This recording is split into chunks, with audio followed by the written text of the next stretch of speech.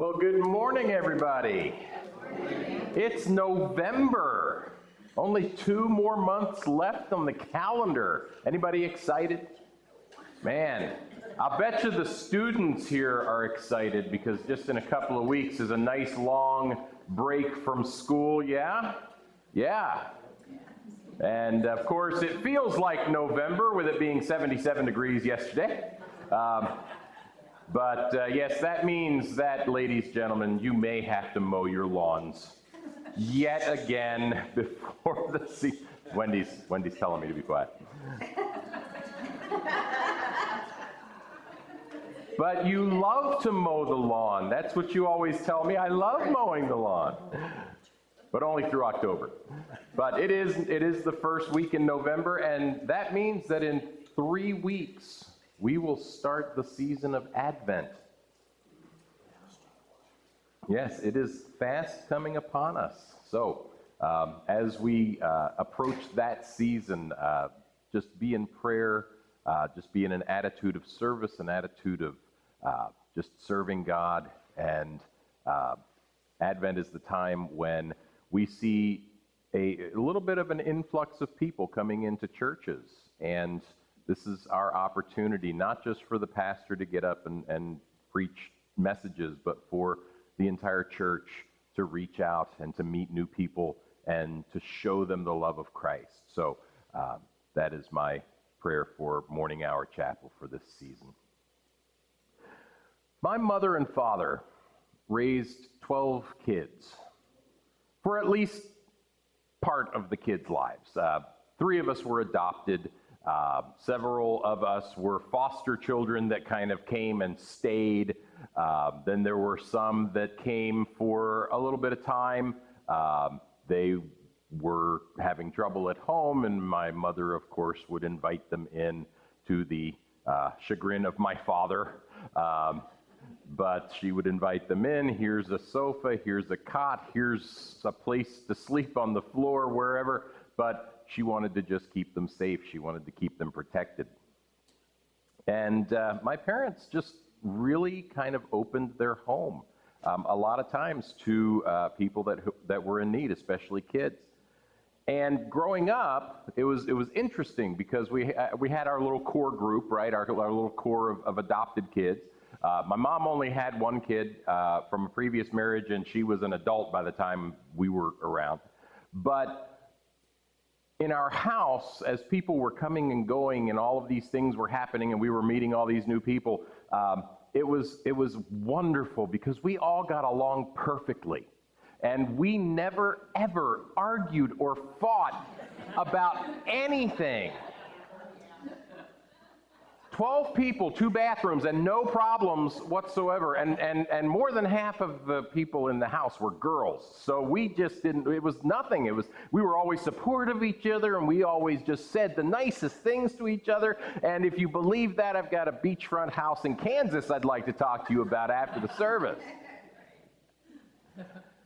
I fought with my brothers and sisters often. We would fight. We loved each other. We supported each other. We had each other's backs. If anything ever happened, man, we were out the door. We were ready. You don't mess with the Dorica kids. But man, did we fight. And we argued, and sometimes we even came to blows. Well, kind of pushing and shoving. We didn't punch each other, but we did do some wrestling out in the backyard sometimes when we were a little bit frustrated. But man, it was a little loud sometimes in our house. And it's tough. You guys all have families. You know how tough it is sometimes for families to get along. We always, even the best families, right? The ones that we see at church on Sunday mornings, and all of the children and all of the parents are all smiling and everything is just fine and dandy. Guess what? They have friction too. They just don't bring it here. But we do. We experience friction. We experience anger. We experience hurt. And sometimes it's hard for us to get along. And the church, universal, the church, is Christ's family. And in Romans chapter 8, verses 16 to 17, we read, "The Spirit himself bears witness with our spirit that we are children of God. And if children, then heirs, heirs of God and fellow heirs with Christ." And when we think of this word heir, right, we get that word inheritance.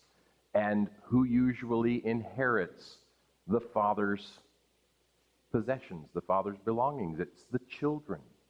We are children of God.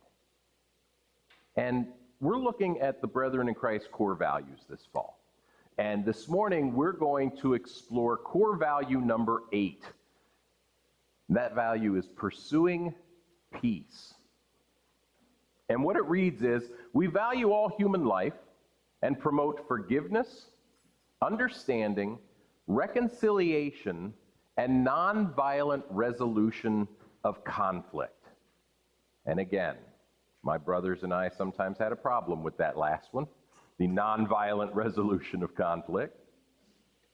But this is what we're called to. We're called to promote forgiveness and understanding and reconciliation. These are the things that Christ expects us to do. And over the past weeks, we've looked at and we've talked about what it is to pursue peace among other Christians. A lot of the other core values have sprinkled in them kind of how we get along, how we do things as a church. And this morning I want to focus our pursuing peace on those who don't yet know who Jesus is. These people are called the enemies of God. If we are his children, they are his enemies. And this core value, like all others, is grounded in Jesus. Jesus speaks often of pursuing peaceful resolutions to conflict. And we read in the Sermon on the Mount, in Matthew chapter 5, verse 9, one of the Beatitudes says, "Blessed are the peacemakers, for they shall be called sons of God." Now, the Greek word here for sons means anyone sharing the same nature as their father, so we can actually read this as sons and daughters of God, or children of God. And we read in Romans that we are children of God.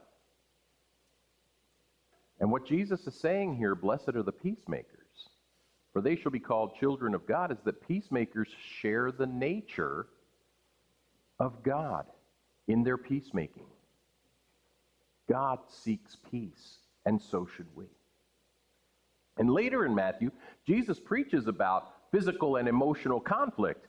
And during this Sermon on the Mount in Matthew chapter 5, verses 38 to 39, he says, "You have heard it was said, an eye for an eye and a tooth for a tooth.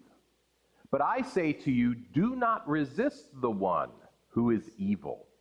But if anyone slaps you on the right cheek, turn to him the other also." And this doesn't simply mean don't retaliate, don't strike back. Jesus is talking about an attitude here. And what it shows us is that being a follower of Jesus Christ means acting in ways that go counter to our human nature, that goes against every fiber of our being, because it's human instinct for us to want to strike back. If somebody punches us in the face, what's the first thing we want to do? We want to hit them back.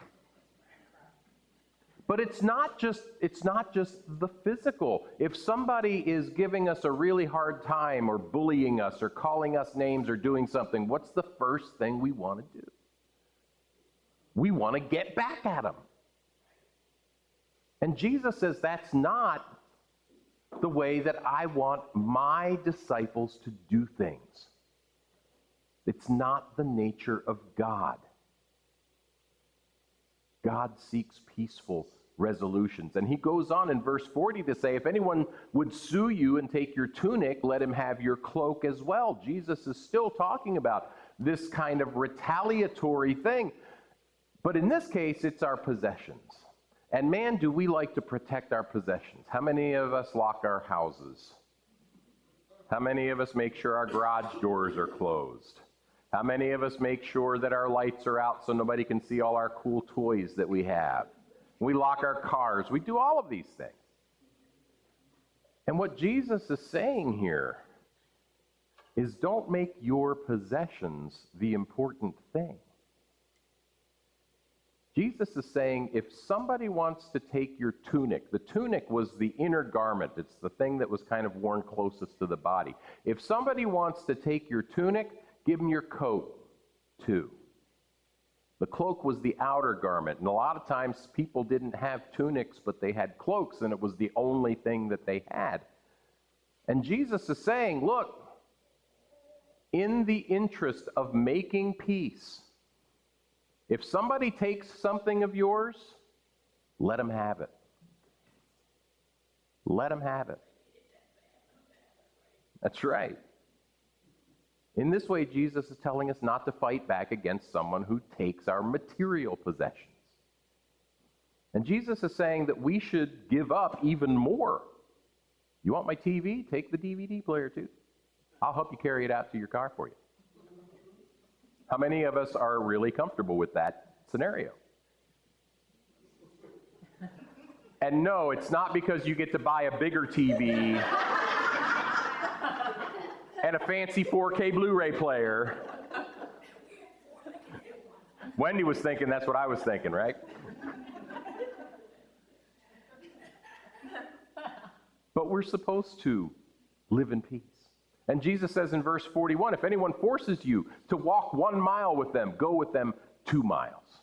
And if most of us have heard this phrase, going the extra mile, right? And usually that means doing more than it's expected of us to get the job done. But that's not really what this means. You see, in Jesus' time, Roman law dictated that a Roman soldier could force a Jewish civilian to carry his belongings for a mile, a literal mile. And we're talking about his luggage, we're talking about his armor, we're talking about his weaponry. He could basically use this Jewish civilian as a pack mule for 1 mile. But after 1 mile, the law said that he had to release this Jewish citizen from that burden. And Jesus is saying, don't just go the 1 mile. Go another mile. Don't just throw off this burden that you are being forced to carry. Willingly carry it even further. And why does Jesus tell us to do this? The answer comes in verses 43 to 45. You have heard that it was said, you shall love your neighbor and hate your enemy. But I say to you, love your enemies. Pray for those who persecute you, so that you may be children of your Father who is in heaven. Why do we walk that 2nd mile? We walk that 2nd mile because love compels us to. We walk that 1st mile. Not because we are forced, but because we love.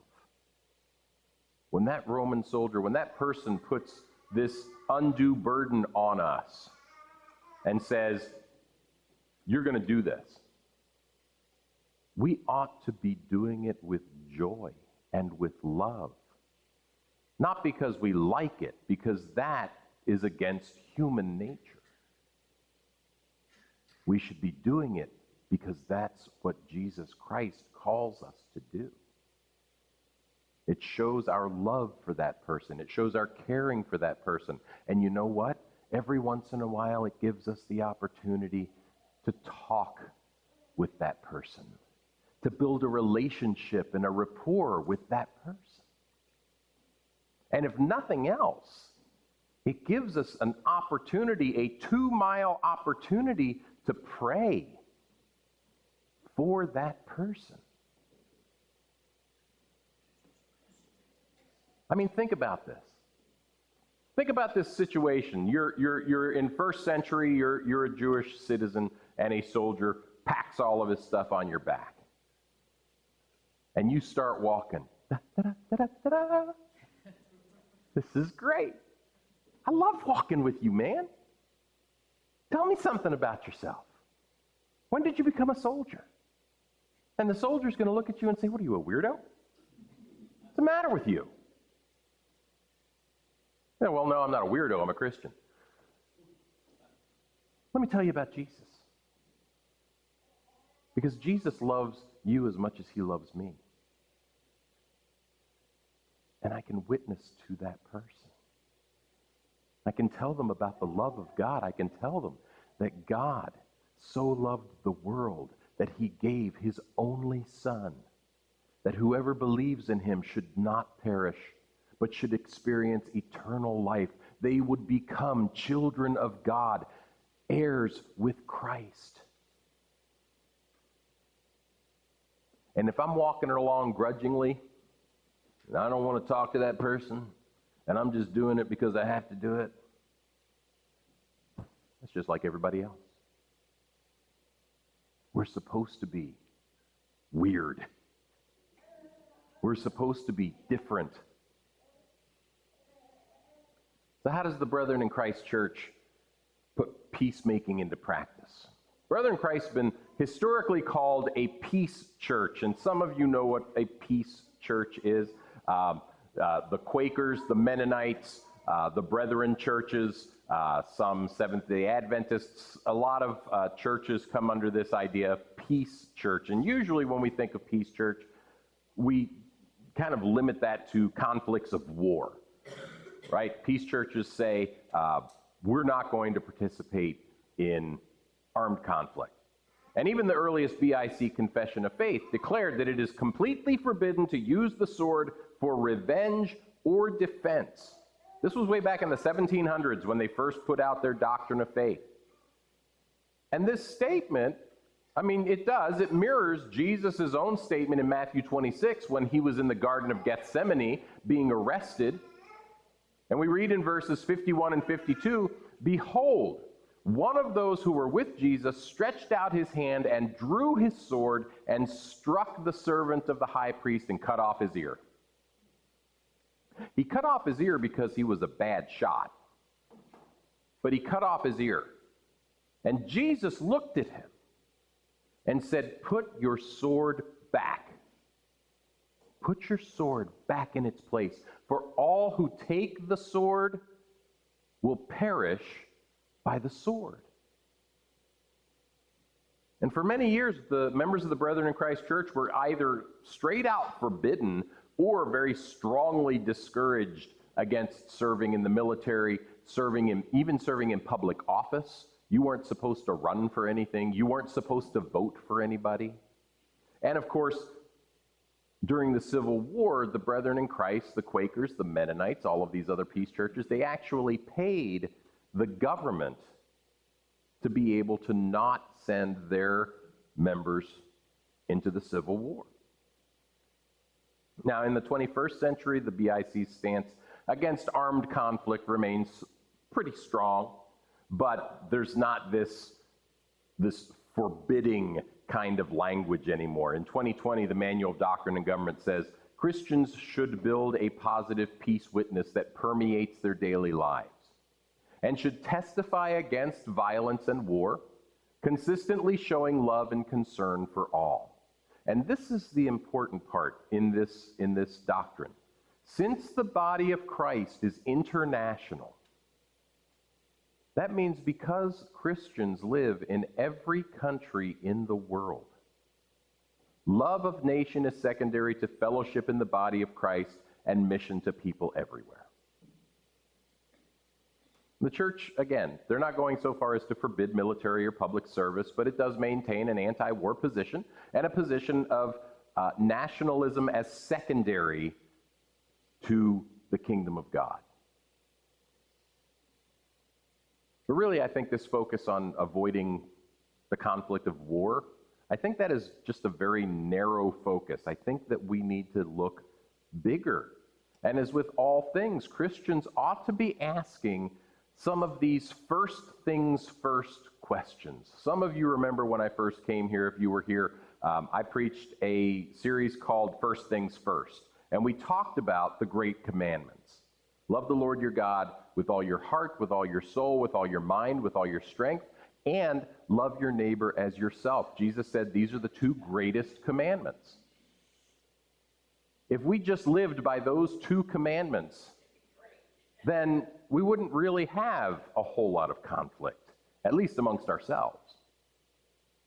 But I called that sermon series First Things First because that's the priority. And the first things first question we have to ask when we're talking about pursuing peace is, how do we love God with all our heart, soul, mind, and strength? And how do we love our neighbor as ourselves? Because loving our neighbors as ourselves means that we want to see them become sons and daughters of God. We want to see them become brothers and sisters of Jesus Christ. We want to see them have eternal life. Now, in a position paper published on the BIC website, and they do have some position papers on different things. If you ever go out there, I can show you where they are, but these aren't necessarily the doctrine, but they are positions on some of the doctrinal things. And in this position paper, the importance of putting first things first when it comes to God's kingdom is really made clear. And the paper says this, it says, for followers of Jesus, the basic divide is between the saved and the lost. Christians share the gospel with non-Christians. They love those who are hostile to God. And our task is to give our lives so that they can say yes to Jesus. That's our purpose. To give our lives, to give everything that we are, to turn the other cheek, to give them our coat when they take our tunic. Just so that they can see Jesus living in another person. Just so they can see what Jesus has to offer. And if we allow ourselves to get caught up in conflict, whether that conflict is war or just interpersonal fights, politics is a big one. We get a lot of kind of fighting back and forth with that. What we're saying is that it's not important to us that the person we're in conflict with gets to experience Jesus. What's more important to me is that that person gets to know what I think about something that ultimately is not kingdom-centered. That's what it's telling people. You're not as important to me as my opinion. We're saying that retaliation against those who attack us is more important than the salvation of their souls. We're saying that we don't believe in the power of God for our protection or for his justice. God tells us over and over again, you don't have to retaliate against anybody. On the last day when judgment comes, those people who are my enemies, they will be judged, and they will be judged justly. You don't have to take those things into your own hands. When we strike back physically, when we strike back verbally, emotionally, we're taking God's judgment into our own hands. We're saying God's not going to take care of it, I've got to. And that's not the thoughts that we ought to be having. That's not the belief that we ought to have. We ought to believe that God will be just. Jesus tells us in Matthew chapter 7, verses 1 and 2, judge not, that you be not judged. For with the judgment you pronounce, you will be judged. And with the measure you use, it will be measured to you. And we use this verse, judge not, yet lest ye be judged. The world uses this a lot against Christians. Judge not, lest ye be judged. And guess what? They're right to use it against Christians. Because, man, are we judgy sometimes. We are. And Christians say, well, it's a just judgment. Well, no, it's not. God's judgment is just. Our judgment is colored by whatever our political beliefs are. Our judgment is colored by our personalities. Our judgment is colored by the things that have happened to us in our past. God's judgment is just judgment. And Jesus is telling us if we are going to judge other people, we're going to be judged exactly the same way by God. We're going to be measured exactly the same way. It is our job not to judge, but to demonstrate God's nature.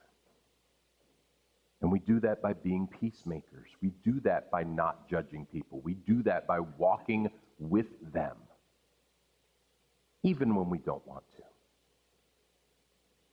It is our love for our enemies that should be in the forefront of everything that we do. And I know some people don't like this word, but we're supposed to be weird.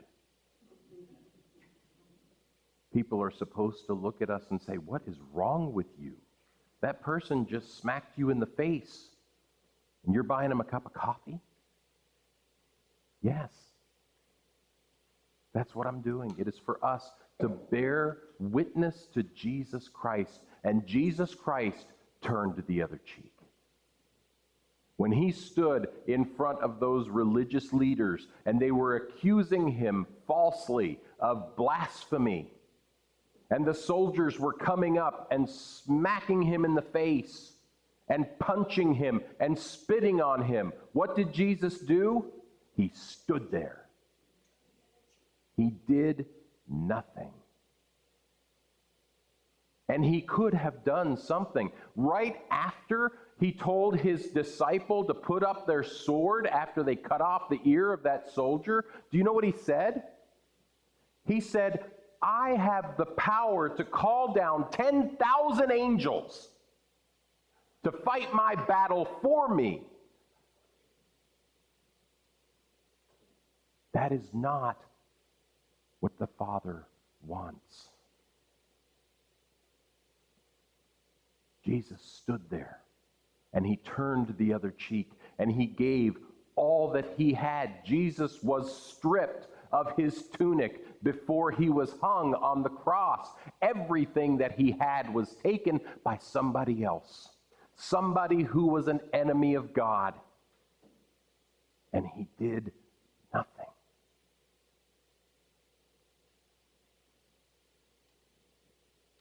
But that's because Jesus loved the world so much that none of those things mattered. The only thing that mattered to Jesus was our eternal life. And that has to be the only thing that matters to us. The eternal life of those who do not yet know who God is. These people who have not been reconciled to the Father through the blood of Jesus Christ.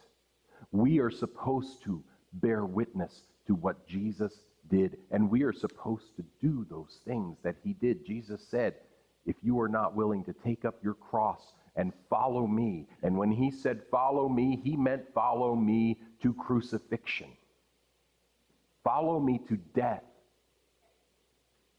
If we're not willing to do that, we cannot be called disciples of Jesus Christ. Those are not my words. Those are the words of Jesus. And our commandment from Jesus Christ, the head of the church, is to love God with all our heart, our soul, our mind, and our strength, and to love our neighbors as ourselves. We love ourselves enough that we were able to make the decision to confess our sins. Why wouldn't we love other people enough to help them find reconciliation with God? That's my encouragement to you today. Stop thinking of people as on a different political spectrum. Stop thinking of people as bullies. Stop thinking of people as those annoying people that take the last of the coffee at work. That whole spectrum of people, those are people that we are supposed to love. We're supposed to love them to life. Would you pray with me? Father, we thank you for today. We thank you for just this time that we are able to come and worship you. We thank you for that freedom to do that in the open when so many others don't have that option. Father, we also thank you that those people who are in danger when they worship you still worship you. Father, help us to see with your eyes the enemies that you have, the enemies that you would have lay down their swords and repent of their sins and be reconciled to you for eternal life. Give us the strength, give us the courage, and just give us the love to see all people who don't know you as people who could. Father, we thank you so much for sending your Son, Jesus Christ. Jesus, we thank you for obeying the Father. Spirit, we thank you for coming and indwelling in us. We just thank you. Amen. This morning we're going to commemorate the Last Supper of Jesus Christ before he died. And Jesus asks us during this time to remember him, to remember his body that was broken for us, to remember his blood that was shed for us. And again, I want to encourage us as we eat this bread, as we drink this cup, let us remember those people who God puts into our lives every single day. People who don't yet know him. They have been put in our lives for a reason. God wants us to be Jesus' witnesses to them. As you're preparing this morning, think about that person that's been put into your life. That person who's hurt you, or that person who just annoys you.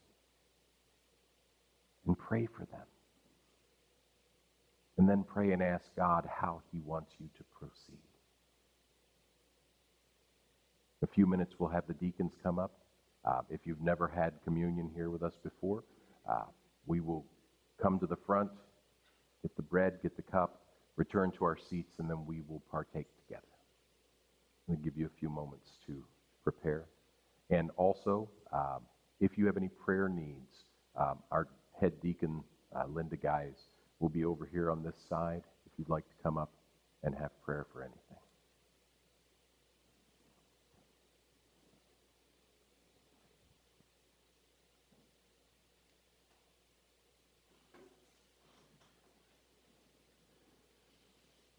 Jesus, on the night that he was betrayed, was having supper with his disciples.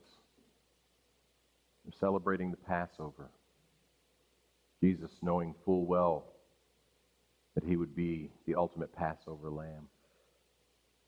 As they were eating dinner, Jesus took a loaf of bread and he broke it and he blessed it. He passed it to his disciples and he said, "Take and eat this. This is my body, which is broken for you. As often as you eat it, remember what I have done." Body of Christ.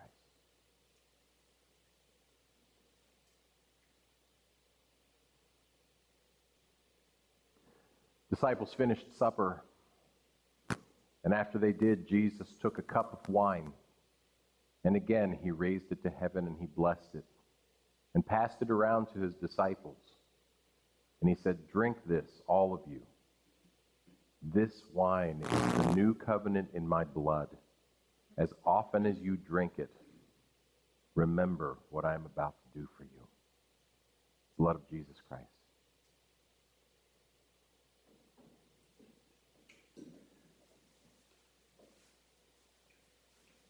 The Apostle Paul tells us that as often as we eat this bread and drink this cup, we do remember the Lord's death until he comes.